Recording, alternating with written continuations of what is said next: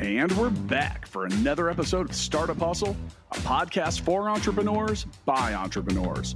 If you want to start, own, or build a business, then you're in the right place.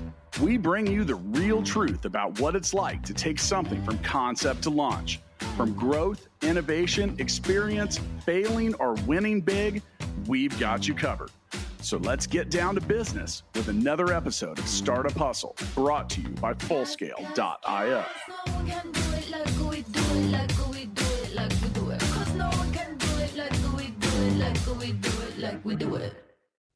And we're back. Another episode of Startup Hustle. Matt DeCoursey here to have another conversation I'm hoping helps your business grow. Whether you're the biggest company in the world or whether you're getting started next week, you went through the process of building a startup team. I think a lot of people look at companies, huge companies, Google and Facebook. Guess what? They were startups. Actually, startups after the turn of the millennium. So they all went through building a startup team. They all did a lot of different stuff. Now, with me today, I've got someone that knows all about that, and also one of the recipients of our 2020 Best Startups in Austin list. Now, before we get too far into that, I do want to remind you today's episode of Startup Hustle is brought to you by Fullscale.io, helping you build a software team quickly and affordably. Now, as those of you watching our live stream can see, it's not just me in the studio today.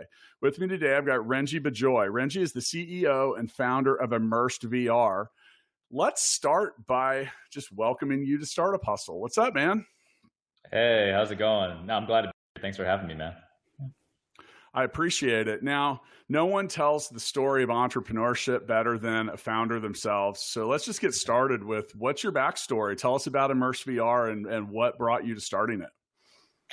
Yeah, so I started off in undergrad, focused on pre-med actually, and I knew how to code, started working as a software engineer as I was waiting to hear back from med schools. And I threw all of my acceptance letters in the trash, and my parents got super pissed at me, man. And so I started working as a coder, and man, I love my job.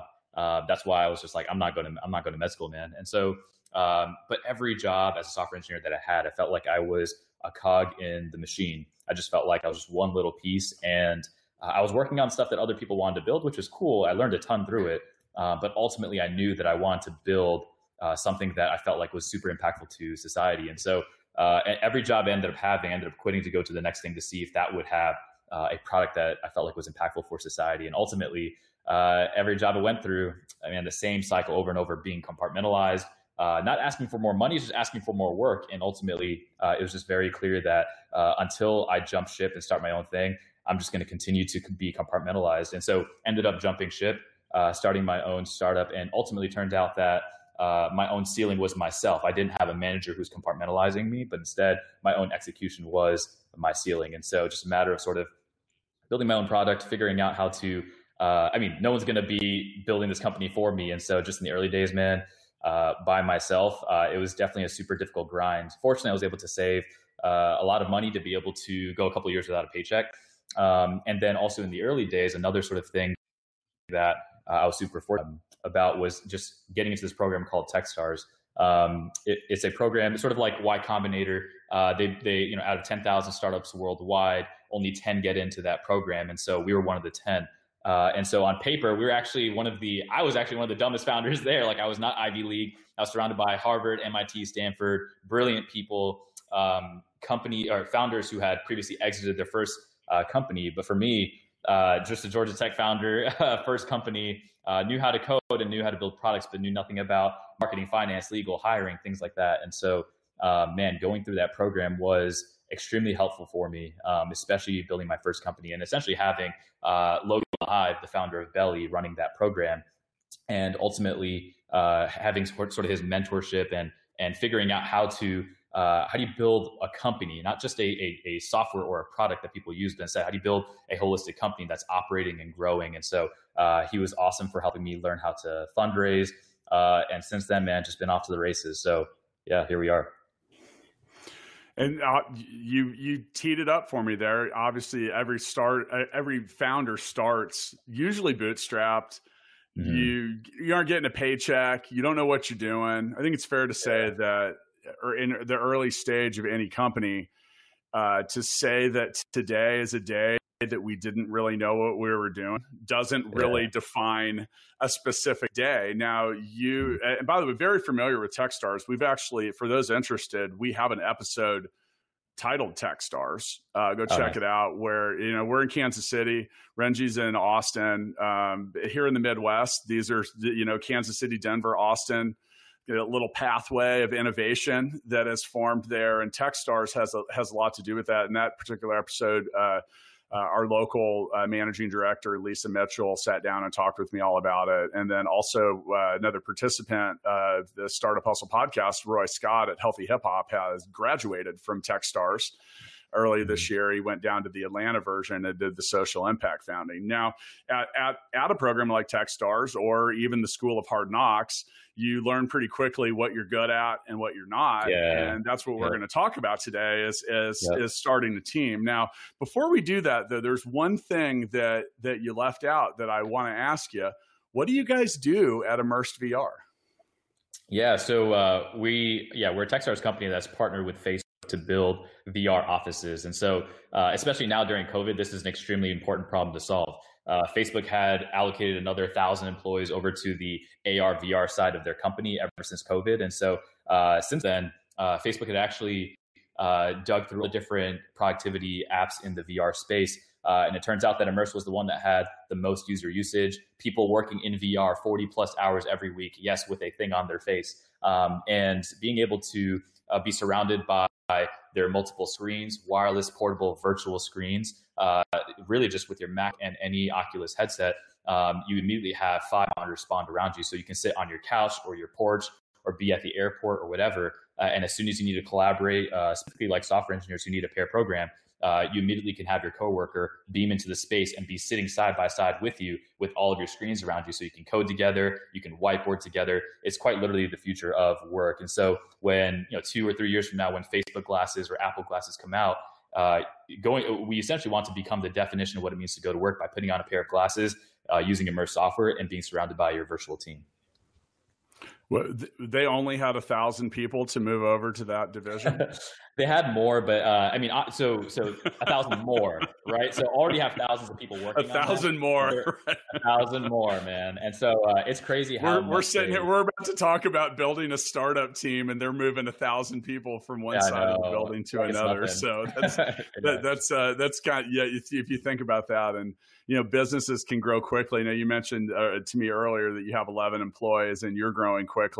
You said, adding 3 or 4 more. Now that's a 35% growth in the size of your company. And, early in the game, it's all very exponential. Now that's why building the team is so clutch, because, and just think, this is just simple math, people. So you don't need to take off your shoe to do this next formula. If 1 out of 3 people in your startup team is terrible, that means 33% of your company sucks.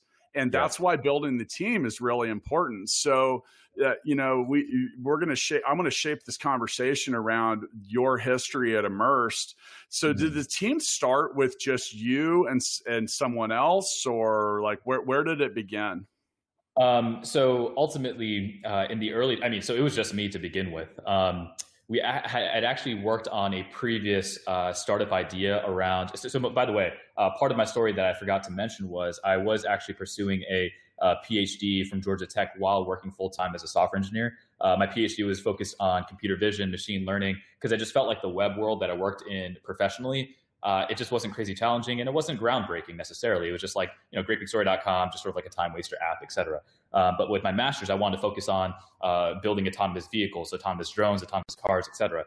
And so back when I actually decided to build my own startup, I wanted to build a product that would bring autonomous vehicles to the everyday person. So not necessarily like self-driving cars like Tesla or self-landing rockets like SpaceX, but more so autonomous drones that, for example, high school football coaches could deploy a drone, have it automatically film their practices, automatically film their games, automatically detect statistics tracking for their players. And so, but the hard part was I realized I was great at solving that problem for those teams, But it turns out that high school football teams cannot afford robust AI solutions. And so that sort of showed you I didn't really know what I was doing on the business side of things. And so ended up just shutting that down and then starting Immerse, because I realized that every software development team that I've ever been on or led, we really struggled to actually be effectively or were able to effectively collaborate together. So people were just disconnected, disengaged. Even doing video conferencing, things like this, when you have a team of 7, you have people who are just checking out, who are multitasking, not even paying attention to the meeting.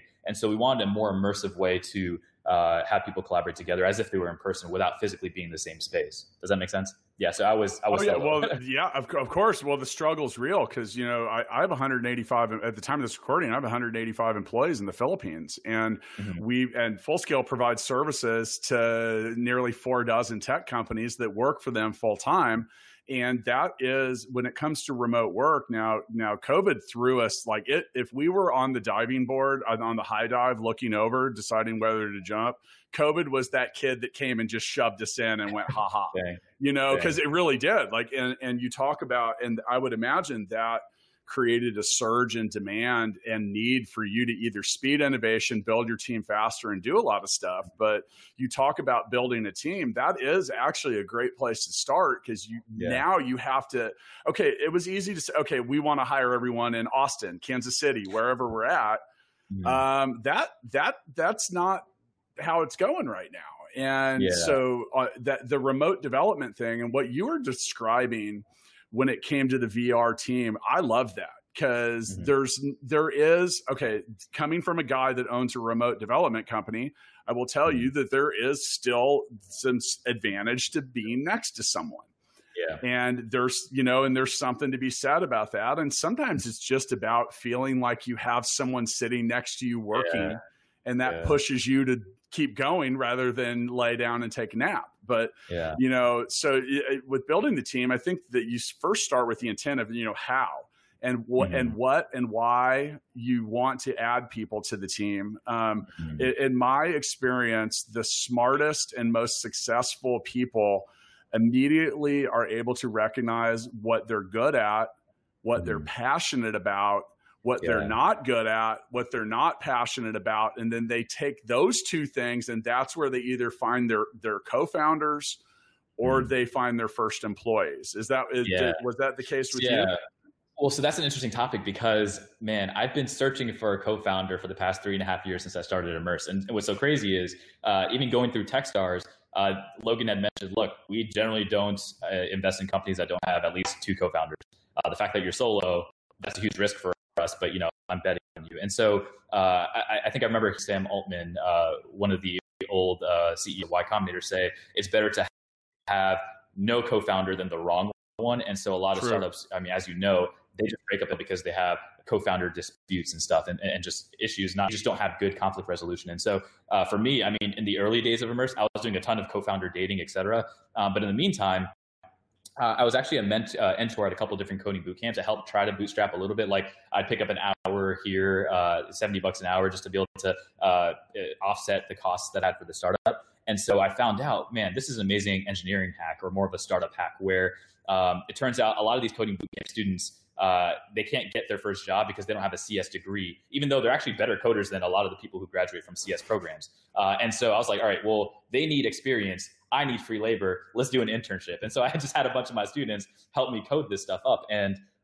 number one, that's an amazing startup hack I would highly recommend to anyone. But it turns out that a lot of my students, unfortunately, didn't really have, I guess, the boldness or the courage to want to just jump ship and be a co-founder of a startup. And so that being said, also, as I ended up being able to fundraise and be able to pay some of my students to work full-time for the startup, I had also realized that hiring a bunch of people all at once for no reason, or not no reason, but almost even just for the startup hype to say, oh, I have these many people on my team, et cetera, just for the accolades or whatever, ended up being very harmful in the early days. That was definitely another mistake I had made, hiring people who ultimately just wasn't productive for the startup. And so I then had shifted my mentality to my approach on hiring, try not to hire. Right? Only hire when your hair's on fire in a specific area of the company. And so I got to a point where, man, like one thing that was really cool was when we had started fundraising the end of last year, the fact that we had built this robust emerging technology product that was patenting a bunch of stuff, VCs would ask us, how is this funded and how much funding did you guys raise to date? I was like, oh, we built this off of about 600K. They're like, wait, you spent only 600K in the past 2.5 years at that point building this crazy emerging tech company. And they loved the fact that we were really capital efficient. I was one of our coders, and so that was also helpful as well. Me being able to find people who were not just coders in general, but some of the strongest coders in the world. And so the people who I'd have join my team, like my criteria was, number one, are they impressive? And number two, are they better than me at what I need them to do? If they're not as good as I am at that actual specific job, I would just not hire them. And so it would just be better for me to do it myself. Does that sort of make sense? That's sort of the approach we took. Oh yeah. Yeah. Some of the best advice I got early as an entrepreneur was to hire people that were smarter than me. Yeah. Now, when I was young, I probably thought I was the smartest guy in the world on some days. So that was difficult for me. And I'm just being honest. And when it comes to building a team, first off, I think you have a really good point with have your work orders, your office space, whatever you're at, bursting at the seams before you take the plunge to too many people, because it's a roller coaster ride early. And you don't know, like, funding could, if you know, you're not funded until the money's in the bank. So I've seen a lot of people they spend the money before they've got it, something falls through, and now they have a problem. And in your case, so this is very startup specific when it comes to building a team. And I run into this. So right now, if we talk about emerging technology, AI, machine learning, VR, blockchain, stuff like that, well, these things weren't prevalent. They did. Some of them didn't even exist 10 years ago, or no one knew about them. And then 5 years ago, no one was doing them. Now, our own education system is painfully slow at catching up to producing the things that are truly emerging right now. So you had a couple points here. One, and so we look for this at Full Scale, because you mentioned some place won't hire someone because they don't have a computer science degree, but that might be a better developer than the person that does. Sometimes you have to grow and build your own talent. And if you have to go, and that's a smart approach for a startup. Now, it can also slow you down, but if you can't find the experts, now, if you need data science, machine learning, AI, VR people that have a ton of experience, oh man, you better come with your wallet and your checkbook and maybe a loan application. And I'm right about that, because there just aren't that many of them. So the supply, you mentioned computer vision. So computer vision has been out for 20 years, but people haven't really been using it for the last 10. Computer vision is an open source platform that, so your computer screen, when you're watching Renji and I right now, it looks at that as two-dimensional. So computer vision will take some context, use fancy things like neural networks and whatever to simulate the same thing that your eye might. So it gets depth and does a lot of stuff. You can't find people that have been doing. I know one person that's been doing it for 10 years, and that's Joel Tepley. He's been on the show. And he'll tell you, he said, I asked him, I said, if you didn't do what you do, where would you probably work? He said, the NSA, so you're competing with some places that have big checkbooks. So sometimes growing the talent is a good idea. Now, did that blow up on you at any point? Was there any time when because sometimes you plant seeds and they don't grow? Yeah, for sure. I mean, I would say that the way that we were able to attract top talent was not by money. I mean, a day, like, we're a broke startup, we don't have money. So we're specifically looking for people who want to be part of the startup. So for example, like, and you're doing interesting stuff too. Yeah. So that does help. The fact that we're doing interesting stuff, the fact that we went through Techstars, the fact that we're partnered with Facebook, all that type of stuff. But to get to that point, we had only posted jobs on AngelList because through Indeed or LinkedIn or whatever, random people would apply to the job looking for high salaries. And I'm like, look, we don't have that type of money, number one. And number two, you could probably get a higher salary elsewhere. I'm looking for people who are hungry and want to build something from the ground up. If you're not a good startup fit, you probably shouldn't be at the startup. If you're here for the cash up front, you probably shouldn't be at the startup. If you want equity and want to grow that over time, I know that your day-to-day decisions are going to be directly impactful and good for the startup term. So I was mainly filtering for, maybe there's 100 super strong computer vision people out there in the world, but maybe 2 or 4 out of the 100 really want to be in a groundbreaking startup. And so that was the way that I was able to pitch people. Yeah, no, I just wrote, I do take notes occasionally, and I just wrote vested interest. I think in an early stage, so when Renji says you could have some options or shares, like these are people that have a vested interest in the success of the business. Now, if it were up to me, I'd put the entire world on sales commission. We probably wouldn't have productivity problems. And the reason is when people, one of the hardest things for early stage companies when they are building a startup team is I hear founders say, well, my employees don't care as much as I do. Why would they? Yeah. Yep. I mean, it's just basic logic. Like you're paying people to show up and do a job. They show up and do it. If you get anybody that cares outside of that boundary, that's a great thing. And you want to retain those people. And that's something you can't train. But when someone has a vested interest, and look, people are smart. It's a world full of communication. So at Microsoft, they gave options to their people early, and they had janitors like driving Lambos and stuff. And that was pretty much. Do you remember that? Like they're like showing a guy, the doors are up sideways, and he's like holding a mop. He's like, I took the options, and there's another guy just like pushing the mop going, I took the paycheck. But that's a risky proposition for the employee too. So if you're building your team, you got to respect that. These people are like, you can't just be like, hey, you own the company too. You got to, but I do love vested interest in the success. So but when it comes, where did you begin to find people? Because that's one of the questions I run into. You say like you couldn't find a co-founder. I see every day on Facebook, I'm looking for a co-founder. I'm looking for this. I'm looking for that. Yeah. You are better off to not have a co-founder than to have a shitty one, by the way. Yeah, exactly. Yeah, that was correct. But where did you go? How did you go about beginning to find and procure your team?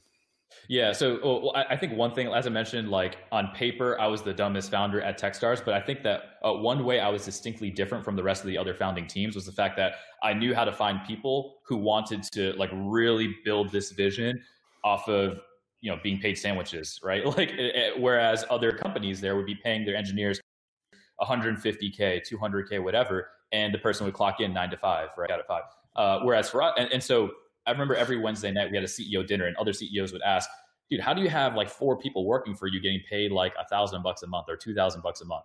And so here's the thing, like the way that I did my sourcing was primarily looking for people on AngelList or who've been part of other startups or who are about to start their own startup and almost intercept them before they actually take the leap so they could join my startup instead.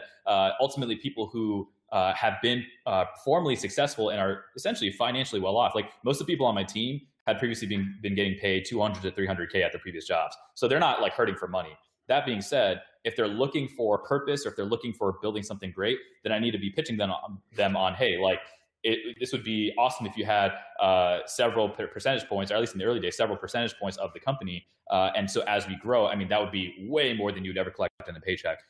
And ultimately, it just became very, very clear. You could pitch a vision and be generous with your equity. You're going to have people who are essentially going to be a larger founding team. So yeah, maybe you might not have a co-founder who this is like their baby as well, and like they're going to be up in the middle of the night building things. But like, to be real, I feel like the 11 people on our team right now, it's almost like an 11-person founding team. And so in regards to the way that we find people, there are times where, at least in the early days, I was just highly selective on, if you're not a startup fit, it's not worth having the conversation.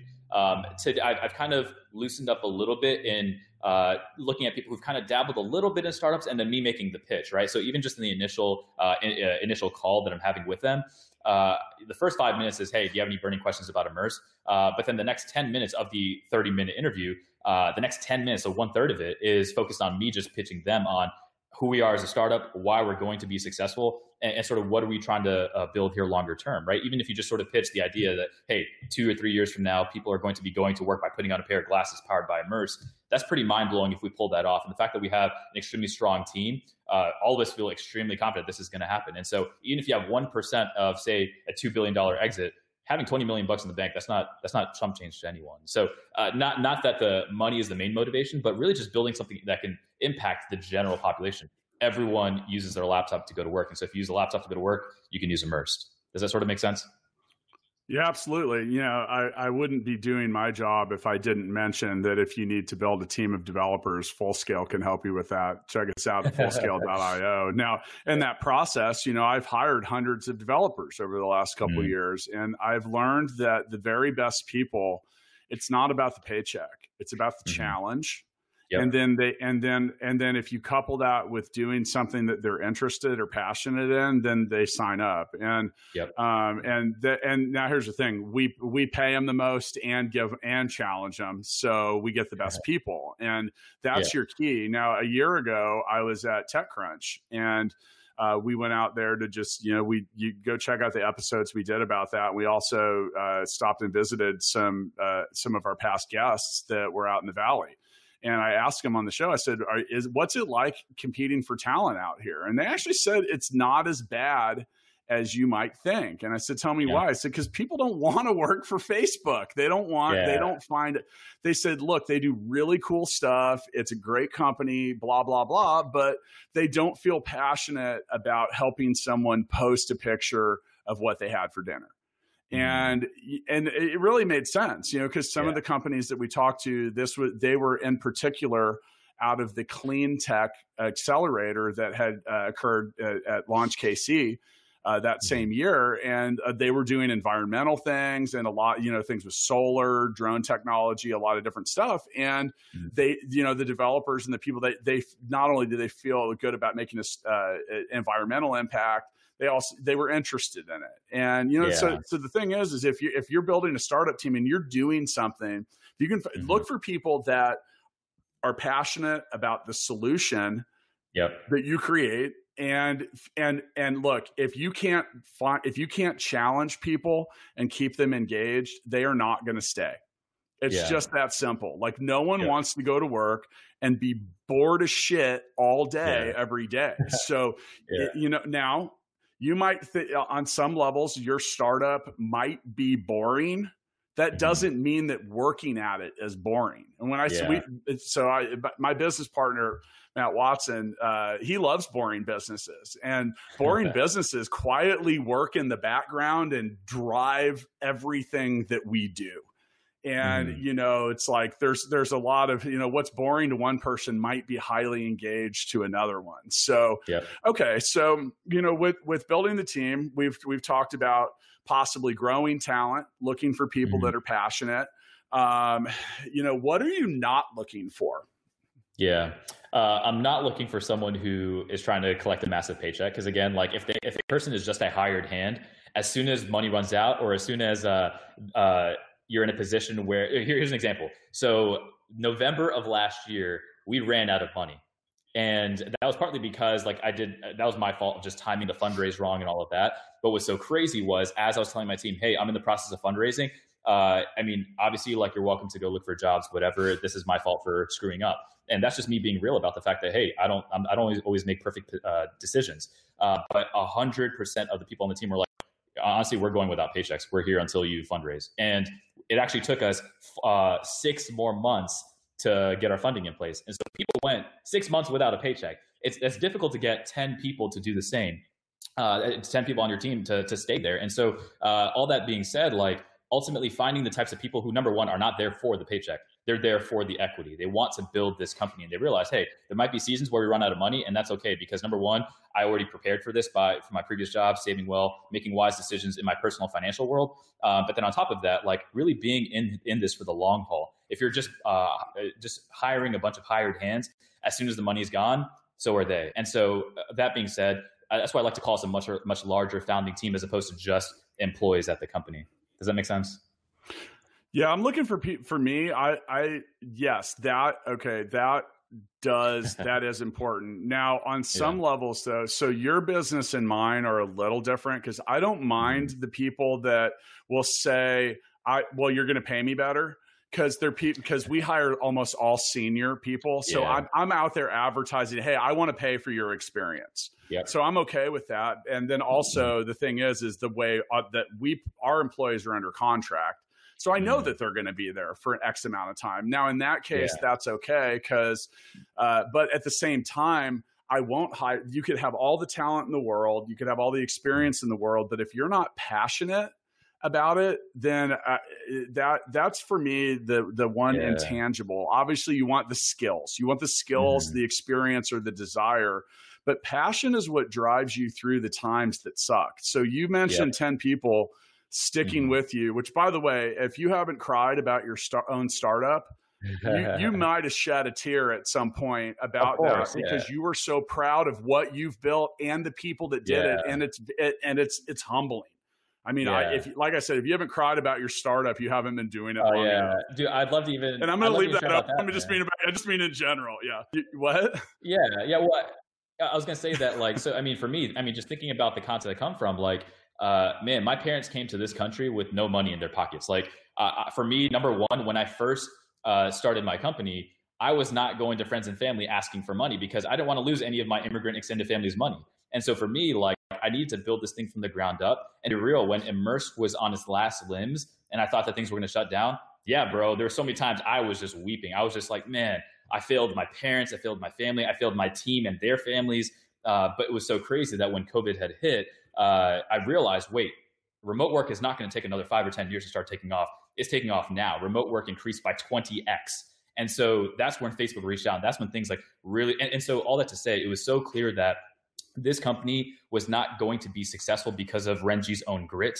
This company will be successful because God in his sovereignty will figure out a way to make this thing work if it's his will for this thing to work. If not, hey, I mean, I wasn't supposed to build this startup and maybe it wasn't the right timing. But at the end of the day, it's just a matter of me just being confident that, look, I'm not all knowing, like I'm just sort of building a company and I'm being faithful in the little ways that I can. But longer term, if this thing is supposed to be successful, it will be, and that'll be something greater than me. It won't be because of my own will, if that makes sense. Yeah. And, some of that for me, as a founder, you have to, at certain times, shoulder all of it. Yeah. And then you have to know when to get it off of your shoulders and pass that success through you. Because, 200 people at full scale worldwide, I'm just one member of the team. I just have a different job. And the thing is if our developers don't show up and make magic happen for our clients, we fail. And there's nothing I can't. And so that's that level of dependency. And that's when you've built something bigger than you. And that's the main thing. And people say, well, when's my startup? When are we successful? Well, first off, you're successful when you feel successful. Right. Yeah. So that's all. It's not up to someone else to name that or judge it. But when the business has become bigger than just you, then you've built something that might last. Because you mentioned if the role you talk about playing, if you're gone, is the business gone? And that's why the Techstars or the investors in the beginning, they don't like solo founder teams because when you're building a team and you're one of 4 people, now you talk about not being like the sovereign, beating heart of the company, but a founder is at 3 and 5. And even, exactly. I appreciate your humble approach to it. Right now, the company would be in trouble if you were gone. And because you have 11 employees, and that you lose they even have insurance policies on this. They have key man insurance, and literally they won't insure your company unless they insure you. Because if you're gone, then everyone's screwed. So now, a lot of people but when it gets bigger, you're talking about Facebook moving 1,000 people across the building to come help with something else. If one of them are gone, hey, if Zuckerberg's gone, Facebook's still going to go on. Yeah, and that's when it's bigger than the person or the founder. Now back to the not list. There's a couple things that I've learned. So all right, people that have terrible communication skills. Yeah. Not good early. Early now. Okay. So you have different, to compare people to things. And I go back and listen to the CEO Whisperer episode. It was with Cameron Herold. Cameron was the COO of 1-800-GOT-JUNK and is kind of a guru for a lot of stuff. And he says, you have 3 types of employees. You have racehorses, you have workhorses, and you have horses that need to go to the glue factory. So you can look at, say, is this a racehorse? Now look, a team needs both. Because if you have a bunch of racehorses that only want to do sprints, No one's going to pull the plow on the day or the wagon or a lot of that stuff. Now, if you have glue factory horses, they're not going to do anything. All right. So when I look at employees, especially in early stage, I think two things. I think, well, first off, racehorse or workhorse, like, because if you can't easily and quickly say someone is one or the other, and you once again, you need both, then you don't have the right person. And then you look at, I look at developers, especially, you are a Swiss Army knife or you're a sword. So a sword is a specialist. Now, when you're out in battle, you want a sword, because you need to swing mightily and crush, now when you're back in camp and you just have a sword, opening that can of beans is a lot more difficult. So early stage startup teams do better with the Swiss Army knife employee. That's someone that can do a lot of different things. You got to wear a lot of different hats. And when you have a 4-person company, it's not like you ever see the commercial. It's like, hello, this is Full Scale. Yeah. Can I speak to accounting? Hang on. Hello, this is accounting. You're the same. You have to do a whole lot of stuff. So I think when you're building a startup team early, it is clutch to have some Swiss Army knives. Now, when you get bigger, you can afford specialists. You can get that person that, that's so down the road. And that's when you can come out of pocket and say, I got to pay. I got to get, I don't just need a sword. I need a laser sword. Yeah. And that's when you can afford that, but you can't do that early, and you're so much better to have people that can do a lot of things. And then another thing that I really look for, especially in early stages, I want people that have high levels of critical thinking. And critical thinking is the ability to say, okay, this is a problem. And I'm willing to, and then they speak up about it. So this is a problem, and then determine, is this a big problem? Is this maybe a problem? Is this a fire? Is this something we can come back to later? And if we have to come back to it later, is it going to break 10 other things? So that critical thinking early is tough to do because, everyone's crystal ball is broken. But if you can find people that have the ability to project that kind of critical nature, like, hey, we might have to put a Band-Aid on it now, and so much like with what you're doing, which is highly complex, if you accumulate a shitload of technical debt, you at some point have to stop the game and go back and fix all that because you have a ball of rubber bands. And putting more rubber bands on it does not unwind it. So, I mean, those are some of the main things that I look for when it's early stage. Another thing. Now, I like to also add that the type of people on our team are people who, I mean, you said this yourself, you feel like your job is to find people who are just smarter than you.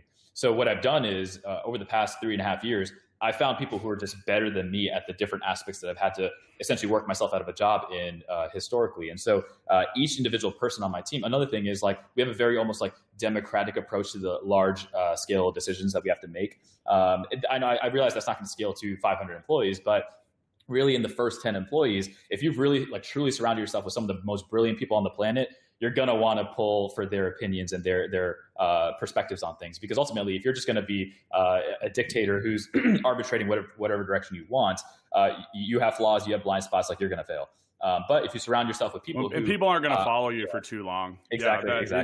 You wear people out. I mean, if you're going to hire people to be experts, let them be experts. Right? Exactly. We actually say that a lot. We say that a lot. And, as founders, it's easy to to get away from that, I think, on some days. And then it just requires a little trust. And part of it sometimes, all right, so I with some of our employees, here locally, we had a new sales guy, and there are certain kind of clients that we want and certain ones that we didn't. He went and he had a couple ready to sign up, and I said, these really aren't our kind of clients, but I had to let him learn that the hard way.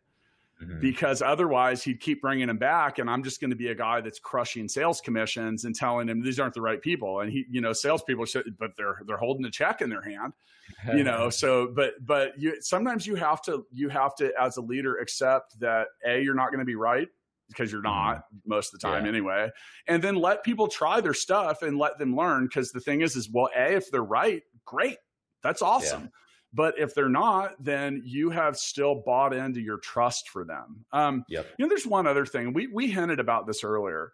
There's some intangible things you can't train. And these are things we look for when we're hiring employees. Well, first off, attitude and likability. When we say, do you know someone that's so likable that if they told you your baby was ugly, you'd be like, thank you so much for the feedback. Now look, having people like that's a good person to have on your team though, because likable people with a good attitude, it's contagious. It feels good.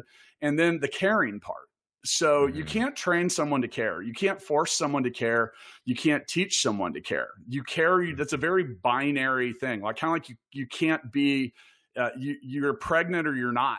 Like you can't. You're likable or you're not. You care or you don't. There's no middle ground to that. It's very yes or no. If you can find people that care, that's when you're really on to something with a lot of employees, because that's an intangible. Those are the people that wake up at 1 a.m. because they're concerned, they care, and they just, like you come into the work and you're like, dude, did you sleep here? Almost. Why? I was just so bothered by the fact that this wasn't right.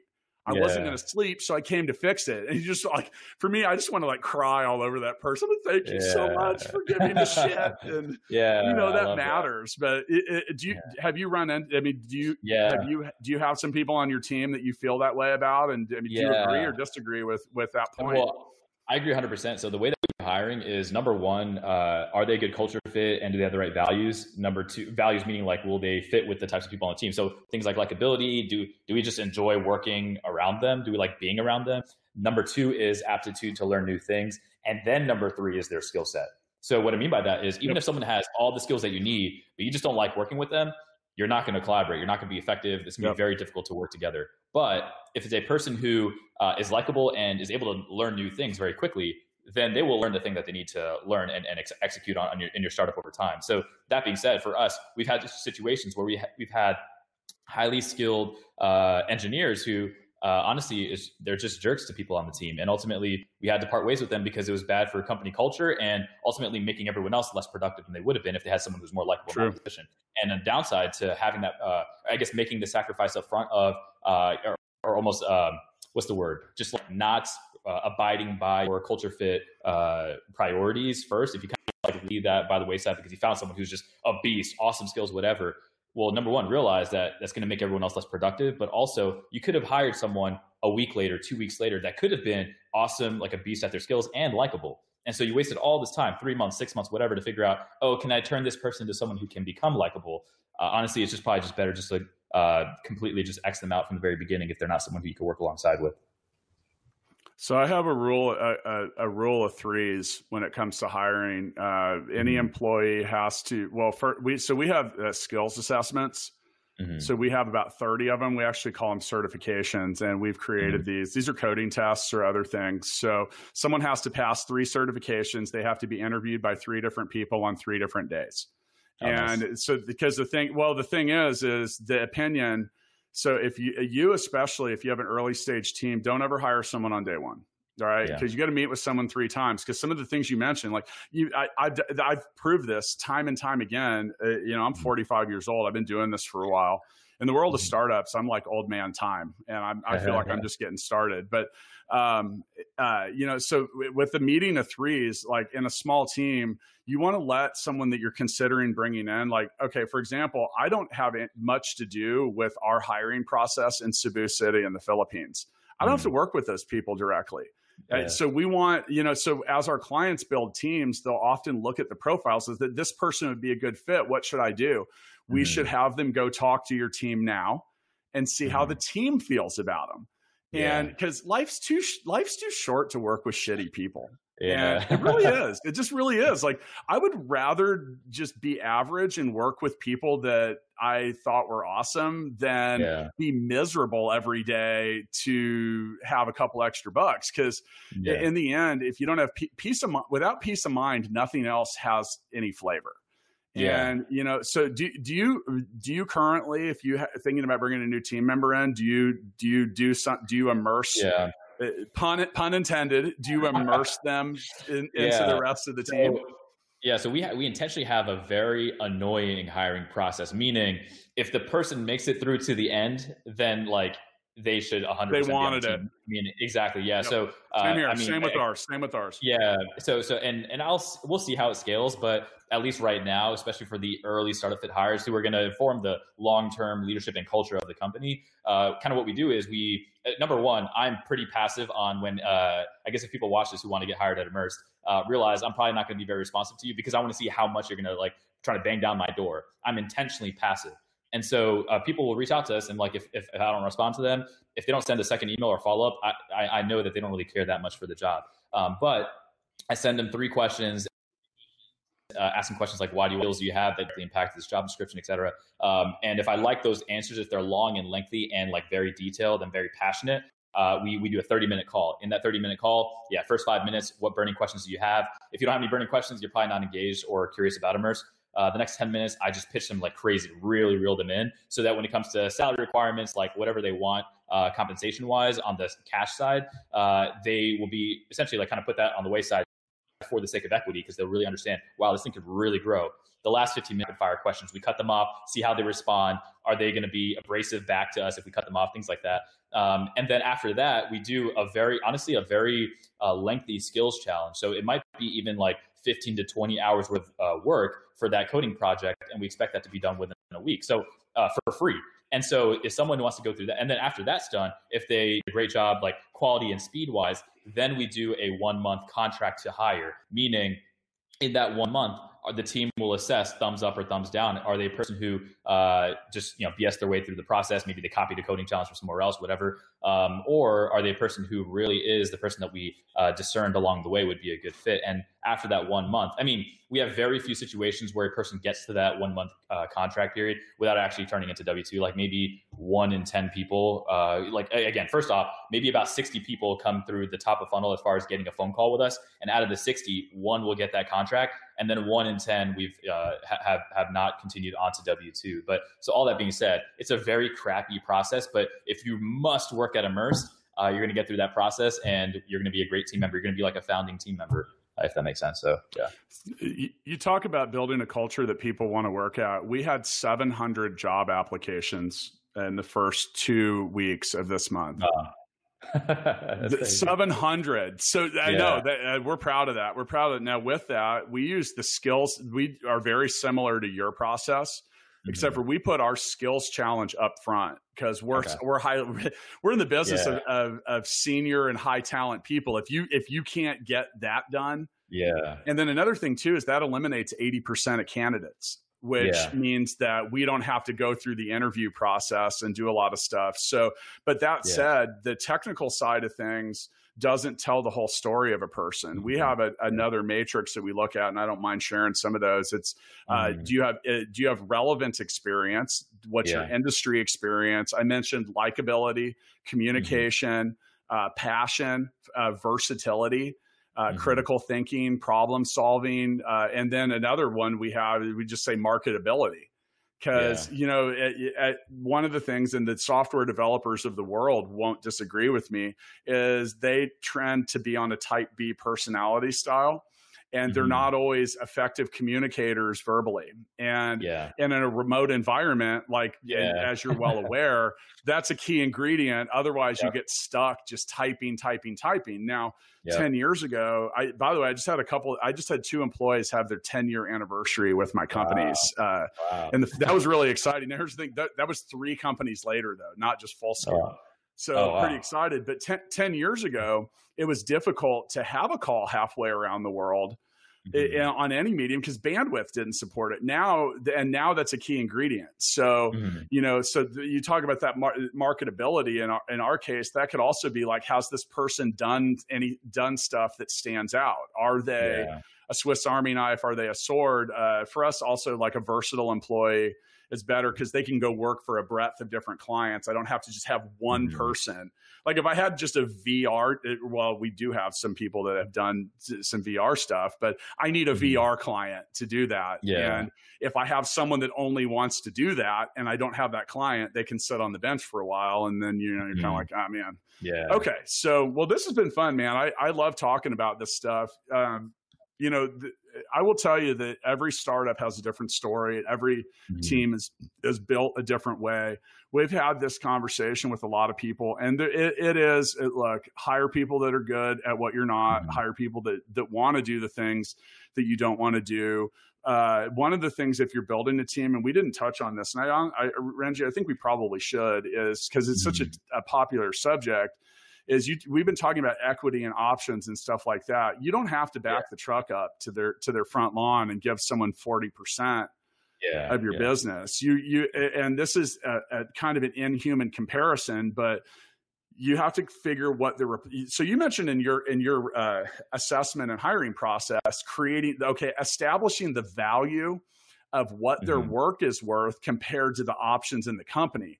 And I see a lot of teams do this earlier. Like, I don't have the money, so I'm trying to find a co-founder. And then they give someone 40% to work part-time, when they could have hired a freelancer or someone like that. And so I'll say to people, I'll say, well, what do you think your company's worth in a year? And they're like, I don't know, $2 million. I'm like, okay, well, you just gave away $800,000 for a part-time employee that you don't even know if they're going to be any good. And that's you used the phrase earlier, founder disputes. That's where those originate, because someone isn't passionate. So if you are going to build your team through equity type things, you got to make sure people are passionate. And then you need to have vesting agreements. You need to establish, like, hey, you don't get 40% on day one. You have to do this, and this. Over time. I see so many people, all they do is they create scenarios that are either rainy day or sunny day. You got to look at both of them. You got a good contract has ways out. It has ways in. It has, it's fair to both people, and it clearly establishes what you consider to be acceptable and what you don't. And that's the thing, and that's hard to. By the way, all of which are really hard to do in a business you just started.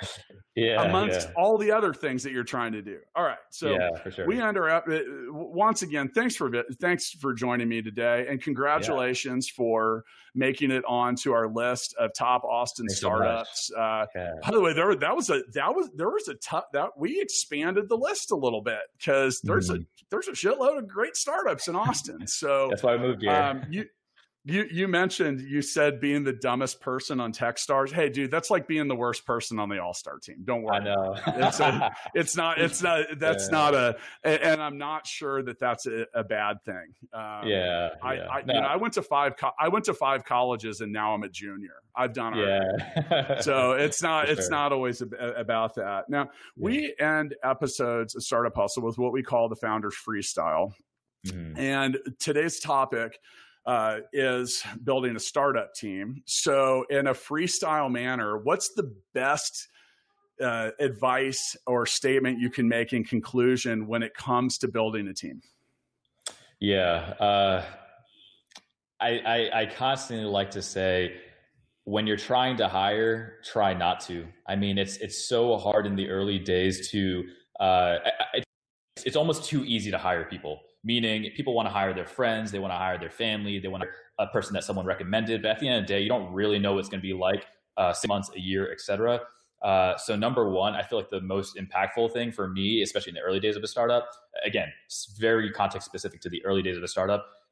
If you don't absolutely need to hire, hold off and see how things go. Like, see if you can kind of figure it out, or if someone else can, or someone else on your team could already figure it out or not. But I guess I would say the thing after that is, man, do not sacrifice on culture. That is the hardest thing. When I say culture, I'm talking about specifically not personal interests.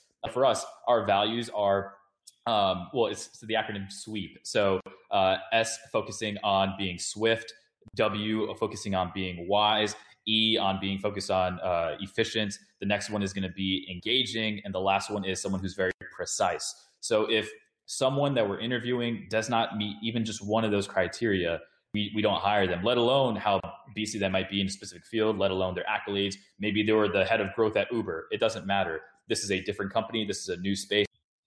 You don't know if they're going to be successful. So if they even those things, I would be hypercritical. And I would almost, I would almost like, so there's the story, one of my friends here in Austin, he was one of the early employees at Stripe. And I think he was employee number 9 or something. And he had mentioned that in the early days at Stripe, he was like, sleeping on Patrick Collison's floor, books stacked to the ceiling, whatever. It's just the way that they did hiring was the founders were in every interview for the first 500 employees.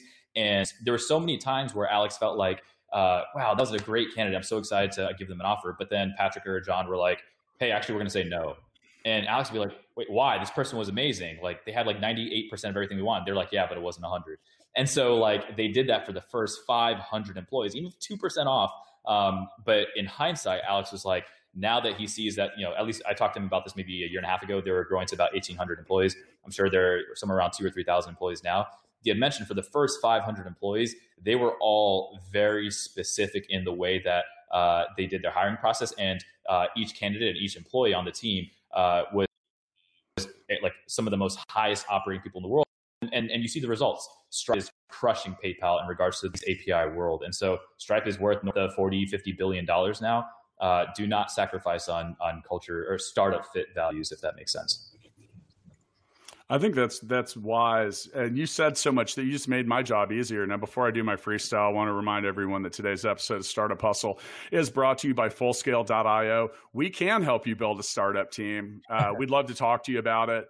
Not everyone's a great fit. We're pretty specific, much like you mentioned about employees. We want to work with the right kind of clients too, and because we're really committed to our client's success is ours, and we take that really seriously too. Now, in regards to building a startup team, I think my closing statements here, because you once again, I love Sweep. I think that's great. I once again wrote that down, so thanks. I only got like 350 episodes into this before I actually started taking notes. So, I'm learning, I'm adapting, I'm getting better. I think when it comes to building a team in an early stage, there's two things I want to say. Do you want a partner or do you want an employee? And there's a couple caveats here. So we mentioned, Renji says earlier, you're better to have no co-founder than a shitty co-founder. In my book, $1 Million Bedroom, I pointed this out as well. I said, look, you have to consider when you have a business partner, you are married to that person in many ways. You are business married to that person. And it is easier to get rid of your real life spouse than it is to get rid of your business partner. You can do it faster, and easier in many cases. And so with that, you need to consider that. So if you're going to take on now, okay, people that are earning half a point here, that's different. That's incentivizing, that's motivating, stuff like that. Now, if you have a true partner, if you hire employees slowly, which I'll get to in a second, you should be even slower about who you want to do business with. Make sure you trust them. Make sure that you feel like you're going to work with them. Make sure that they bring value to the table. And really in a startup, make sure that they're not what we talked about at the beginning of the episode, which is the person that's like, I'm not ready to jump and build wings yet. Yeah. That you need people that are going to be all in, because if you're all in and someone else isn't, you will resent that in a hurry. It is real easy to resent it. Now, when it comes to employees, much like Renji said, be super precise. You are so much better to not have anybody at all than you are to have someone that's not good. I want you to avoid your friends and your family and people like that. Okay. Don't just let that be the default. And now maybe they are the right people, but statistics show that your friends and family will end up being your worst employees. Yep. It does. And the reason is you know them in a different kind of way. You have a different relationship running into it.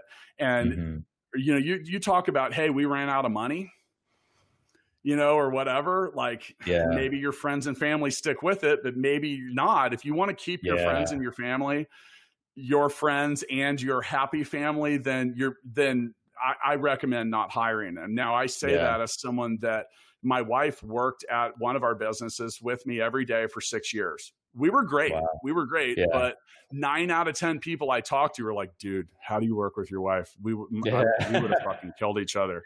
She would have killed me by now, and I can't tell you how many times I've heard that. So be careful with it. There's a lot of cliche phrases out there that are like, hire slow, fire fast. That's the last thing we didn't get into. Okay. If you realize that you have a turd in the punch bowl, you need to get rid of it. Because the punch isn't going to taste good if there's a turd in it. And I know that's a weird way to put it, but you just pictured that. Yeah. And if you can't get that out of the punch bowl, you got to flush it, like just the same thing. And one thing I've learned about employees is the great ones are great right away. They are not the people that show up and you're just like, wah, wah, wah, wah. That person never, ever is the person later that people are like, oh my God, that's the greatest employee we have. They don't. Yeah. They're not. I'm sorry. They will maybe be on an okay side of average, but those aren't your racehorses. They're maybe could be trained to be a workhorse, but if you realize you've made a bad hire, look, this is the hard part. This is a hard part about entrepreneurship and startups. Yep. If you want your business to be successful, you sometimes have to make tough decisions. And I have yet to prove this wrong. If it's going through your head, man, I might need to fire this person. At this point, you're just putting it off because your head's telling you. Now, I think, and then the last thing is so I like to make fun of my young old age in the tech world, but trust your gut. Like that's been the hardest thing for me. And I'm 45 years old now, and now I live by it. Like I live by it because they say trust your gut, meaning like that internal voice that's like, no. And you when you look back and you're like, God, I knew I shouldn't have done that. That was it. And there's the world or whatever it is, whether you believe in God, karma, something else, like, look, it does send you some weird energy and messages, and it kind of lets you know what's about to happen. Yeah. So the more you fight that, now the gut is and when I look back, now the gut goes the good way too, though, because sometimes you're like, God, I got this. I feel it in my gut. This is going to be big. This is going to be big. And I can look back at my own story and I can still remember 5, 10, 15 years ago, having that gut feeling about something that did get big. So, you listen to it on both sides of it, but the same thing goes with an employee or someone. If you're sitting there and you're going, man, I think this person might wear me out. How are you going to feel in a year? So anyway, for those of you listening, thanks for tuning in to another episode. Come check us out on Facebook. Join the Startup Hustle chat. We're definitely going to talk about this episode, which did live stream. So for those of you that stopped by and watched, thanks. Scroll on down to the show notes. Go to immersedvr.com. Check them out. We did give a shout out to Techstars. If you have an emerging startup, you want to get involved with Techstars. They do awesome stuff in cities all over the country. Highly recommended. If you get into Techstars, it's very well known. It's a badge of honor. It's a Girl Scout, Boy Scout badge, and it draws talent, and it really sends up a signal flare. Some people are into that stuff. Some people aren't, but go check it out. There is stuff like that out there. And if you're trying to build a team, it's not going to build itself. Get out there and look.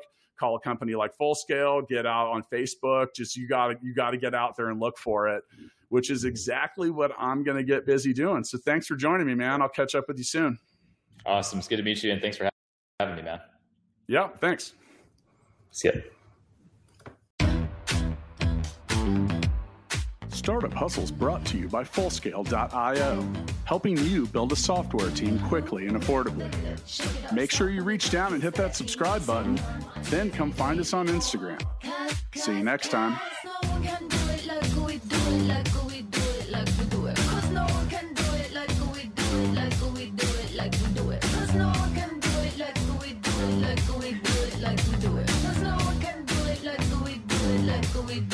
We do it.